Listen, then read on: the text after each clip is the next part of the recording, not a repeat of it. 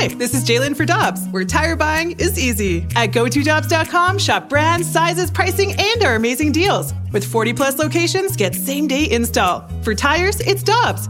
For deals you can use, click on GoToDobbs.com now. With threats to our nation waiting around every corner, adaptability is more important than ever. When conditions change without notice, quick strategic thinking is crucial. And with obstacles consistently impending, determination is essential in overcoming them. It's this willingness, decisiveness, and resilience that sets Marines apart. With our fighting spirit, we don't just fight battles, we win them. Marines are the constant our nation counts on to fight the unknown. And through adaptable problem solving, we do just that. Learn more at Marines.com. One of our favorite people in the world is Greg Amsinger of MLB Network. He is, of course, a St. Louisan. He is a product of the Lindenwood University. He is an unabashed, avowed Cardinal fan. And it's always good to talk to Greg. How are you this morning, sir? Oh, Randy, Michelle, I'm excited to chat with the two of you. I need my St. Louis fix. Yes, I'm born and raised in St. Louis. And in a time where there are so many crazy things going on all over the country, all over the world, every time I talk to my friends from St. Louis, it puts me in a very settled place. I'm glad to know that, and you'll be happy to know that we have typical late June unsettled weather. It is 7:30 in the morning in St. Louis, and it looks like it's about midnight. Yep. That's the great part of St. Louis, man. When you're outside playing, you're like, come on, man, let's have a play date, Mom. Can Billy come over and play? Well, the weather forecast, Mom, come on. Those guys are never right anyway. And now you're like in a bunker, hiding from a tornado. But don't worry, because 30 minutes after it passes, it's the most beautiful day ever. And then Billy can finally come over and play. So that's just the way it is in St. Louis. No, Greg, once it passes, it's going to be 95 and humid. It's not going to be a beautiful day. I miss the sweat, man. The stickiness. It's summer in St. Louis. So one of these days, it was I was an usher at the ballpark. It was July or August of 1981. And Don Thompson, the guard in front, as you walk into the Cardinal clubhouse? Yes, of course I know. Don's awesome. He's great. And he was a school teacher. So I guess it was later. It must have been September. And we have one of those classic 105-degree days. And I'm sitting down in the Cardinal dugout, or in the Cardinal bullpen. Don worked the bullpen when he wasn't working. When he was at school, I would take over because I was the first base right dugout guard. So I'm down in the bullpen, and Bob Sykes and I are the only guys down there. And Sykes says, "You ever chew?" I said, "No." He said, "You want to?" I said, "Yeah, sure." So as a Costello usher, I'm wearing a white shirt with a black tie, blue pants with a gold stripe down the side, big black heavy weatherproof shoes, because the turf is so hot. It's 140 degrees on the turf. And so Sykes says, "Here, it's like the commercial says, just take a big chunk and put it between your cheek and your gum." I said, "Okay, sure." He said, "Now, don't swallow." I said, "Okay, no problem." So 2 outs in an inning, I put it between my cheek and my gum, and all the spit starts filling up in my mouth. And I spit. And so the inning ends, and it's really hot, and all of a sudden, the juice is filling up my mouth, and I can't do anything but swallow. Ooh. And I have to stand up after the third out is made and look into the crowd, and I've swallowed tobacco juice, and my head is spinning. I'm dizzy. It's 140 degrees, and I'm dribbling tobacco juice down the front of my white shirt at the ballpark. That is my first experience ever chewing tobacco, and my last experience ever chewing tobacco. Thanks to Bob. It should be your last. That's a horrible tobacco story. It's like, you know what? It was actually a blessing, probably, because of it you guaranteed that you'd never do it again. So that's a good thing. Yeah, after the half inning ends, I stumble back to the bench, and Sykes is laughing uproariously, and he said, "I told you not to swallow." Did you vomit later? Because that's potent. It is, and fortunately, I did not throw up. I felt like I was going to, but I was able to compose myself. I love what we're talking about right now, because this is what friends do. They kind of talk about nothing, but it's highly entertaining. I got to tell you that heat from St. Louis has helped me in my broadcasting career. I'm not even joking. People wonder all the time, if you see me in Cooperstown, right, and our show is outside, and it could be 100 degrees. You never know what you're going to get. I'm in a full suit outside no matter what. When I go to work, when I leave the house, it could be 100 degrees. I walk to the car in my suit. I never take my jacket off. Ever do I take my jacket off. People wonder why. What is wrong with you? And what I realized going to First Communions, going to graduations, going to weddings in St. Louis is when you take your jacket off and then you have to put it back on, you melt. Like you sweat through it all. So the only way you can get acclimated, and this is what the heat of St. Louis taught me, is you just got to leave it on and don't ever take it off. And that is why I don't sweat in TV. And it's all because of the heat of St. Louis taught me that lesson, life lessons. That's a veteran play, Greg. I'm impressed. It looks weird at first. People think I'm suffering, but I'm really not. I'm handling it. I'm managing the heat. Well, Greg, let's talk a little baseball. Randy and I played a cut from Buster Olney. I believe he was on with a weekend show on ESPN Radio, and they asked him what percentage he thought the Major League Baseball season would start and continue. And he basically said 5% and or 0%.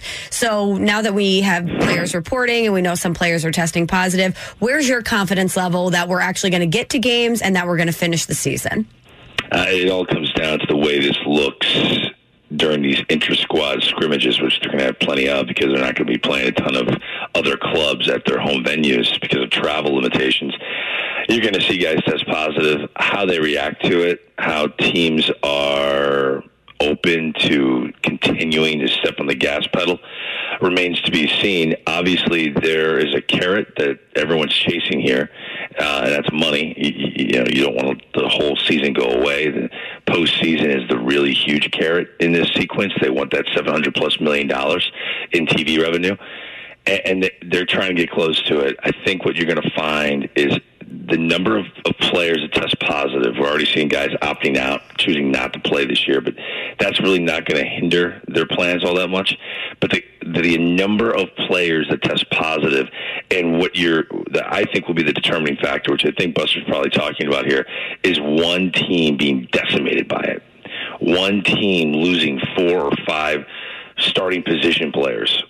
Right? Like if something like that were to happen where the pandemic now makes the playing field uneven, severely uneven, I think they're going to have to go back to square one and talk this thing through. That is the X factor here, is when a team is completely hindered by this COVID-19 and now they're not with the same opportunity that they had before. So, they've got plans in place and there's protocol, health and safety protocol, and they're going to quarantine players and they're going to continue to test and check temperatures and all that kind of stuff. But, man, this is the unknown, uncharted waters right here. So I'm going to be a bit more optimistic than Buster. I think that we will get to the opening day, quote unquote. But we got to keep our fingers crossed. Guys are going to test positive, but we got to keep our fingers crossed that one team doesn't have a bunch of guys on that pandemic injured list. Greg Amsinger, MLB Network, with us on 101 ESPN. And Greg, last week we talked on the show about Dylan Carlson. You just used the term X factor. If the Cardinals, leaving Carlson out of the mix, if the Cardinals are to succeed in 2020 in this shortened season, the X factor is? It's funny. It's kind of connected to him. If Matt Carpenter can be the everyday DH for the St. Louis Cardinals and find it again. When I heard the universal DH was going to take place in 2020, there were a couple teams that immediately jumped to the front of my mind. New York Mets, Yoenis Cespedes. Chicago Cubs, Kyle Schwarber. And then immediately, St. Louis Cardinals, Matt Carpenter. Because, look, he was never a severe liability defensively, but it was never his strength. And he was trying to figure it out. I had conversations with Mike Matheny when he was the skipper of the Redbirds, and he said, look, I don't want to mess with him too much. And messing with Matt Carpenter is making him play different positions. And that was his stress. The guy can hit. But, man, what position are you going to put this guy at? So I think if he can find it again, and when Matt Carpenter finds it, he's the best hitter on the team. If you can just tell him, don't think about defense. And I know everybody, the in vogue thing is to have this, roving DH role where this is kind of like a half day off. That is such BS to me. I'm sorry. You talk to enough players, and their at-bats are their life. It's not a half day off. Their performance is based on how they hit today. Okay? So psychologically, it's not. So you're either playing or you're not. I think Matt Carpenter needs to just be a full-time DH. If he can do that, do it well, and actually become a force once again, and a lot of people think that's never going to happen. His best baseball's in the rearview mirror, but he's got such a simple stroke, simple pass at the baseball. His swing ages well. If he can find it, the other young players are all trending in the right direction. If you got a guy that you went into the season thinking is a liability, and he's going to keep playing time away from Tommy Edman or maybe a Dylan Carlson because there's just not enough seats in the game of musical chairs, I think he could be the guy that kind of puts it over the top because the starting pitch is going to be rock solid. The bullpen's exciting. The position players with Dylan Carlson right now on the horizon, young and really talented. But Matt Carpenter is the X factor to really separate the Cardinals from, dare I say, the second best team in this division, the Reds. Wow. Yeah, I'm with you. I agree. Greg, you mentioned starting pitching. Speaking of that, what are your thoughts on a 6-man rotation? How do you think that the Cardinals and other teams are really going to construct the way they use these pitchers? They're not going to use them for a long period of time. If Jack Flaherty goes into the 8th inning in any game outside of the last 2 weeks of the season, I'll be shocked. You got to manage these guys during a sprint. I know you want to win every single game. Totally understand that. But the sense that I'm getting from a lot of these GMs is, look, we understand what we're up against. We understand what this season really means. Not saying it doesn't matter. That's not what I'm saying. But they're looking at this for the long haul of their profession. I'll summarize it this way. No GM is going to get fired for their performance in the 2020 season. Not one. I do not believe that will happen. Everyone knows this is a mulligan year. Even though we are going to hopefully crown a World Series champion and celebrate a parade after the World Series, no one's looking at it from that perspective. So I think everyone understands this is unique, and they're going to make sure everybody gets through it healthy. Don't injure your best young studs because you're trying to win it all in 2020, and this is your only shot. Because everyone knows what Buster Olney mentioned, the chances of this thing actually getting to the postseason, slim, for real. So I see a 6-man rotation as a way to curb the enthusiasm of a lot of these young pitchers who want to come out and make a name for themselves or continue to make a name for themselves in 2020. You're not going to see lengthy pitching outings. And constructing it this is where the teams that have starting pitching depth are going to rise to the top. The Tampa Bay Rays have a ton of young talent. The San Diego Padres have a ton of young talent. And all of these young pitchers are going to be performing in the big leagues. They're not going to be going deep, but they're going to be there. And you're going to see teams like that have a great run in 2020. One of the reasons that we all love baseball is because of the romance and the history of the sport. And this year we're celebrating the 100th year anniversary of the Negro Leagues. And Greg, 2 of my favorite interviews ever. I got an opportunity to interview both Cool Papa Bell and Buck O'Neil. I spent an hour with Buck O'Neil before he passed away, and it was just an unbelievably educational hour for me. I'm really glad to see that it's not just former presidents and ex-players that are honoring the 100-year anniversary of the Negro Leagues, that MLB has taken it upon themselves and shown the initiative to honor those guys. It's great. I was on MLB Tonight yesterday with Carlos Pena and Harold Reynolds. One of our guests was Bob Kendrick, who's the president of the Negro Leagues Museum. And it was his idea to do the Tip of the Cap initiative. It's really a way for people to go and tip your cap to all of these incredibly talented players and never got a chance to play Major League Baseball. Never got a chance, and until Jackie Robinson broke the color barrier in 1947. And when you think back on it, I've been to the Negro Leagues Museum, and it's incredible to see images of all of these guys, physical specimens, who didn't get a chance. They didn't get a chance to step on the field with the legends that we're used to talking about today. So, what would have been? And, look, man, you're only as strong as your leader. And Bob Kendrick is the most passionate, innovative, energetic leader for that museum. And, he was humbled interviewing him yesterday that 4 living presidents took part in this. All of these incredible players. He did choreograph this tip of the cap where they're throwing the cap off the screen and next guy's catching it. Like, there was a lot of logistics that went into that, and I think it means a lot to him that people understand the value, the importance. And this year, 2020, celebrating 100 years of the Negro Leagues, it's more important now than ever, because think about it, they had so many things planned inside that museum to celebrate the 100th birthday, and to have the pandemic come and now all of it's on the back burner.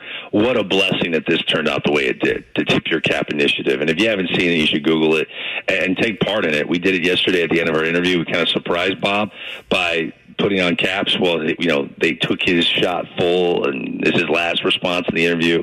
And I said to him, hey, everyone's tipping the cap to the Negro Leagues and to all the players that never got a shot. But, man, can we just tip our – and we came on camera. You saw all 4 of us. The 3 of us were wearing caps. Yes, I actually put a baseball cap on my hair. Glorious hair. I know. Can you believe that? But it was a Cardinal cap, and we all tipped our cap to Bob. And because this stuff like this, these are the acts that we need more of in this country, where people are just uniting, and that's definitely what the Tip the Cap initiative did. You always bring it, sir. Thank you very much for the time. We do appreciate it. You're the best, and we'll talk to you soon. All right. I'm just going to continue to think about Randy in 1981 with tobacco spit on his white polo. That's going to get me through the day. All right, man. See you guys. See you, Greg. Take care.